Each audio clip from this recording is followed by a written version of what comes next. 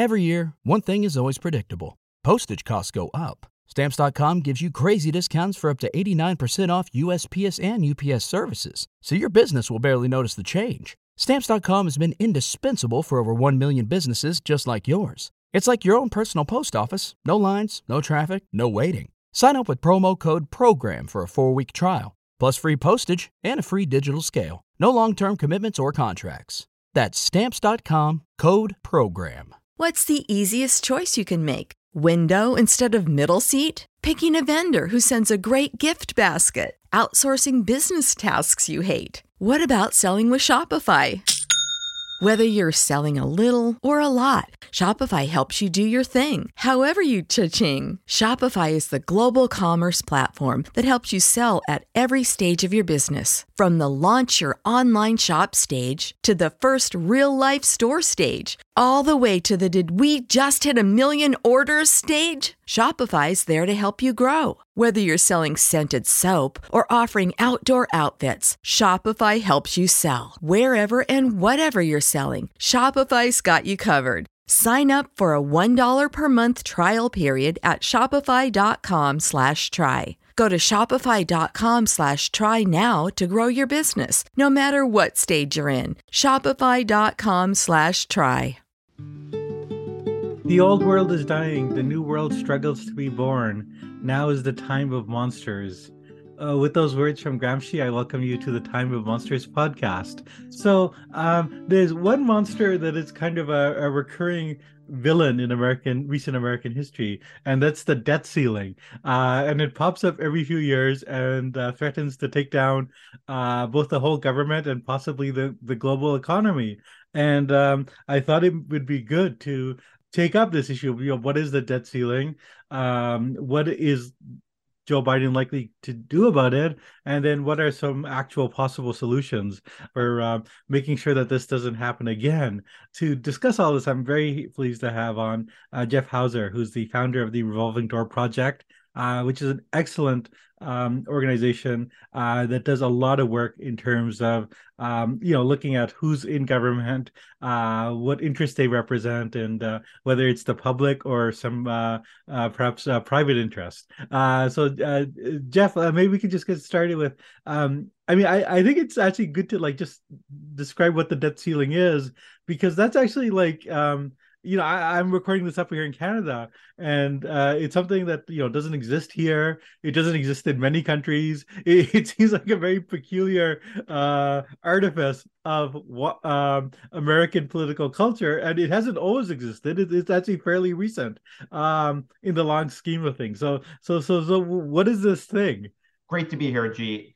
In 1917, Congress decided to try to make it easier for the Treasury Department to issue bonds and to deal with deficit spending. The United States was entering World War I, and the spending of the U.S. government was on the way upward. I mean, World War I and the Wilson administration are in many ways the beginning point of the administrative state in the United States, as well as the national security state, for better and for worse. But the U.S. government was becoming a bigger economic actor. And the debt ceiling is now associated with efforts to rein in government spending and rein in the executive branch. But that was exactly the opposite of the intent of the legislation in 1917, which was, again, to facilitate Treasury selling the debt necessary to keep the U.S. government going during World War I.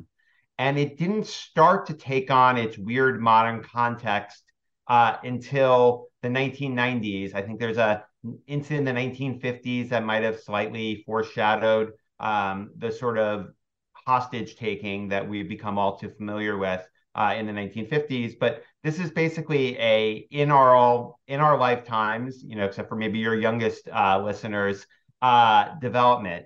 And it's against the intention of the original law, and it's against logic and the broader constitutional structure of the United States. It's an incoherent mess, which says that when Congress passes appropriations into law, that is, they command the president to spend money, and the president signs that, or Congress passes, overcoming a veto with 2/3, that spending, those very specific requests that the executive branch must spend money, they don't count if and or unless the debt ceiling is raised.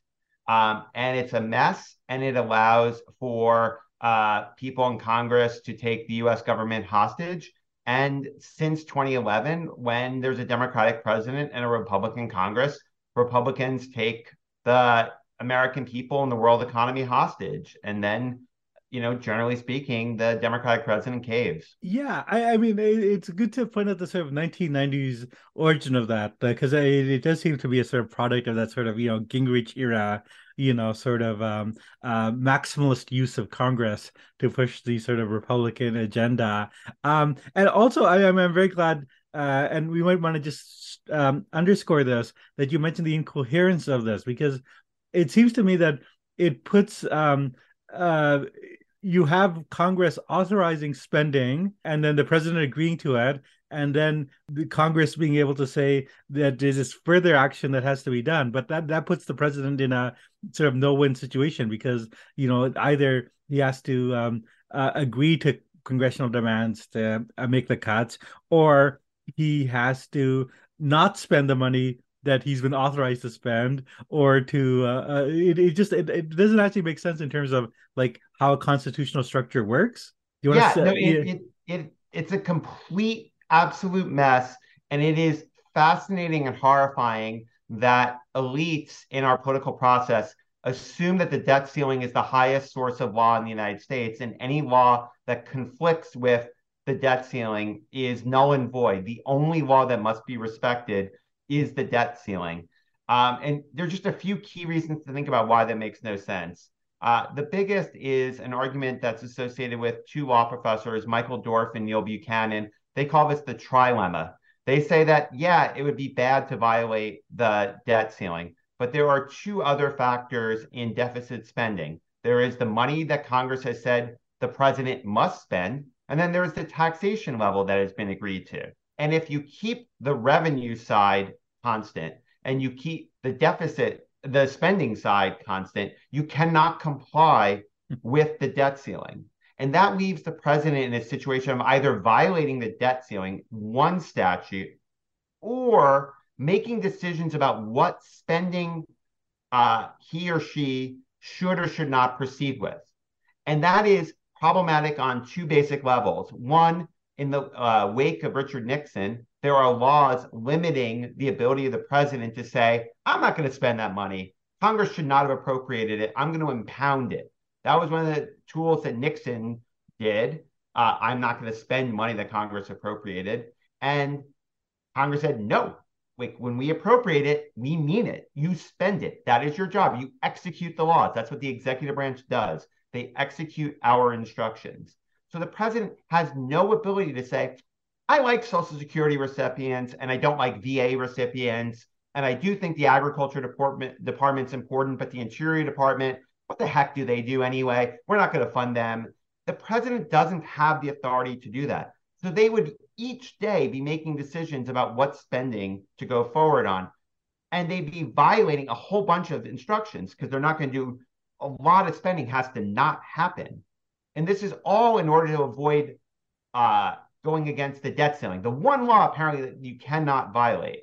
And then there are constitutional issues. Both the 14th Amendment respect debts and obligations of the federal government, and also separation of powers, that the president is, again, taking the role of Congress in making decisions about spending. There's not only a statutory argument that the president can't do it, there's a constitutional argument, which is why the line item veto was held to be unconstitutional by the Supreme Court. The line item veto was Congress can give the president the authority to cut specific expenditures. And the Supreme Court said, even if Congress gives the president that authority, the president cannot wield that authority. So how could it possibly be the case that the debt ceiling gives the president that authority when the line item veto did not? And the line item veto was literally trying to give the president that authority, whereas the debt ceiling is accidentally backing into it by saying cut spending somewhere, somehow, under some prioritization scheme that you unilaterally develop. it cannot possibly be good law. Yeah, no, no, I think you explained very well the sort of incoherence of the situation, and but as you mentioned, like the sort of the history going back to the 1990s is that when you have a situation of a Democratic president and Republican House, Democratic presidents have caved and are not willing to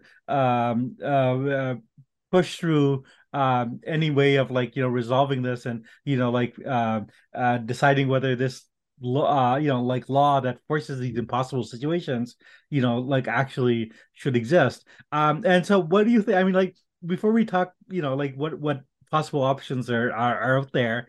Like this is an ongoing situation, but and Joe Biden, I think, has given sort of contradictory statements. Some indication of some interest in the sort of 14th Amendment solution that you've hinted at. But where do we think Joe Biden is right now? I think Joe Biden is boxed in by forces real and illusory alike.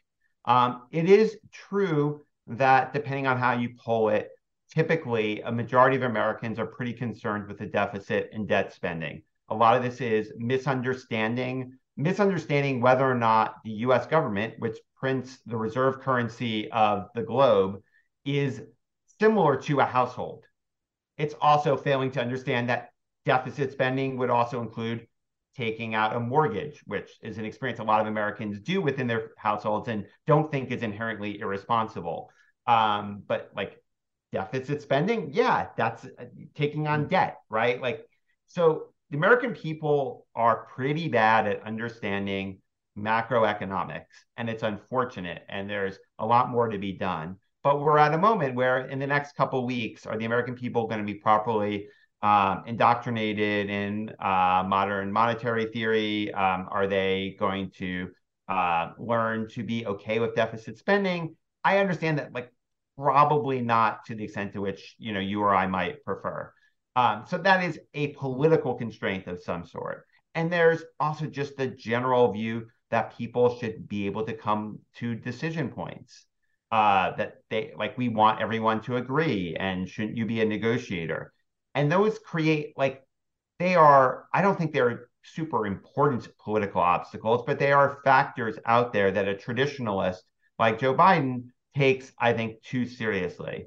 Then there's just the sense that, like, because we're the more responsible party, we being Democrats, we're the ones who have to concede because the other side really might be willing to shoot the hostage, which is why, I mean, my view is you have to figure out a way to get out of this game, because not only is this game going to be disastrous in terms of any compromise or negotiation that could possibly achieve results in the next few weeks, being a disaster for the American people.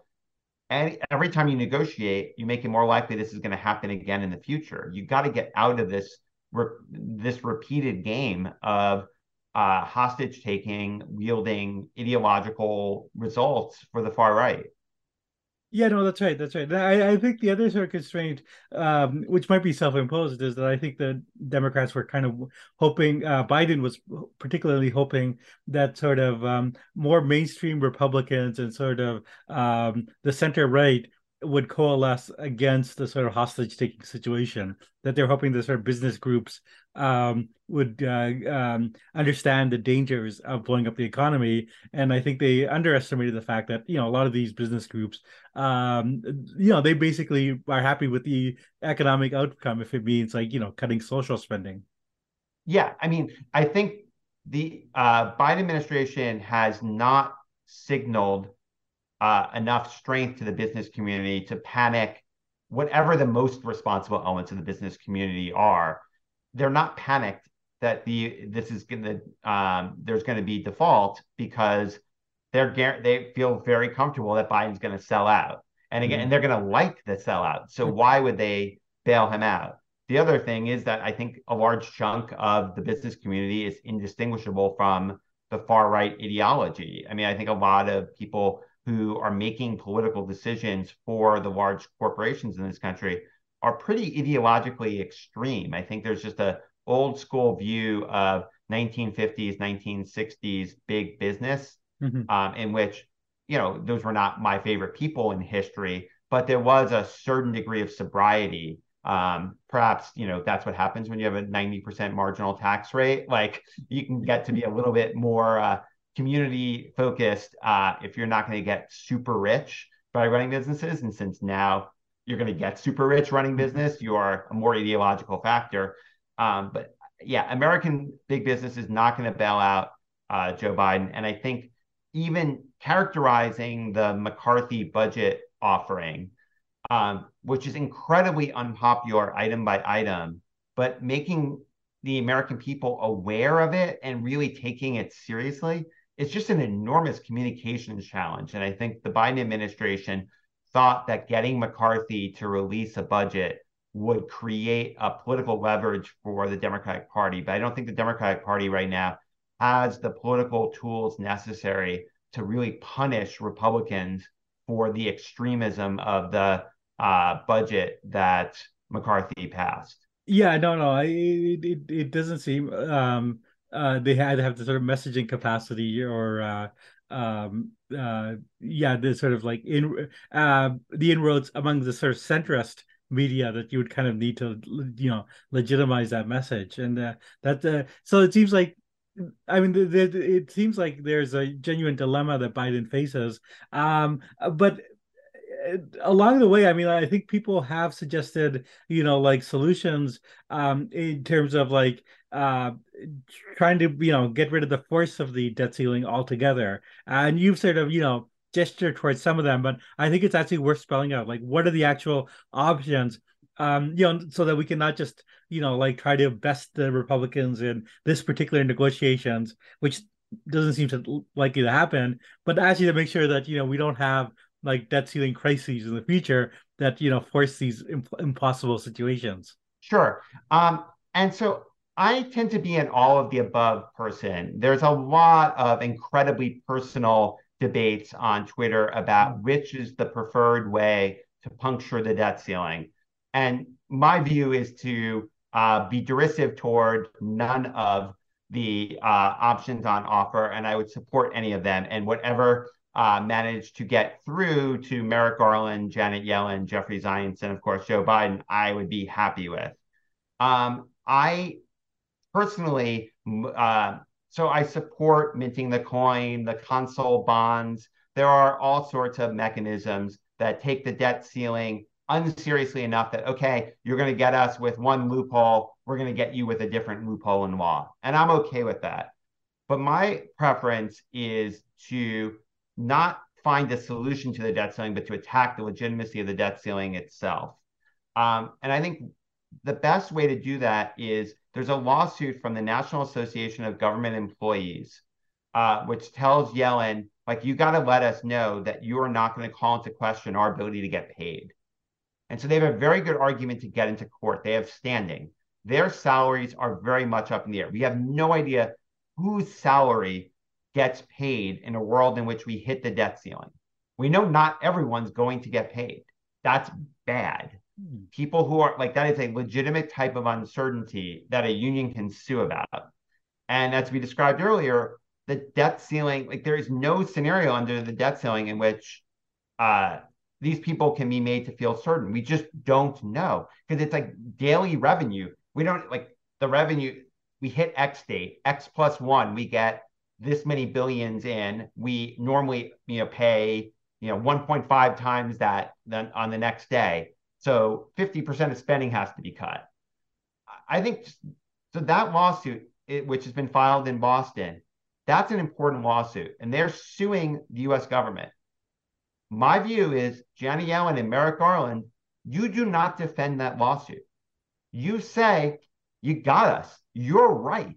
The debt ceiling makes no sense. We agree that we will have to pay everything that we owe. And you can cite the 14th Amendment, or you can cite the trilemma incoherence argument that I made earlier. Either or both. And again, I'm in all of the above. I think both apply here. You make that argument and you don't sue. You just don't defend. You say, yep, the plaintiff is right. Now, third parties can try to intervene. I don't understand. I cannot think of a third party which has standing to say the debt ceiling has to be followed, or else, I don't know, but like some bondholder will claim that it like impacts their value, even though it kind of goes in the other direction. Let them try to make their standing arguments, see if they get into court, and then beat them even if they get into court. Maybe someone proves standing, maybe someone doesn't. But I think if the US government says we will not defend this lawsuit, we just cannot. It is there's just no good legal argument that the 14th Amendment, that the debt ceiling is coherent. I think that wins. And I don't understand how it loses. Like, Congress does not have a right to intervene. Congressional standing does not exist in courts.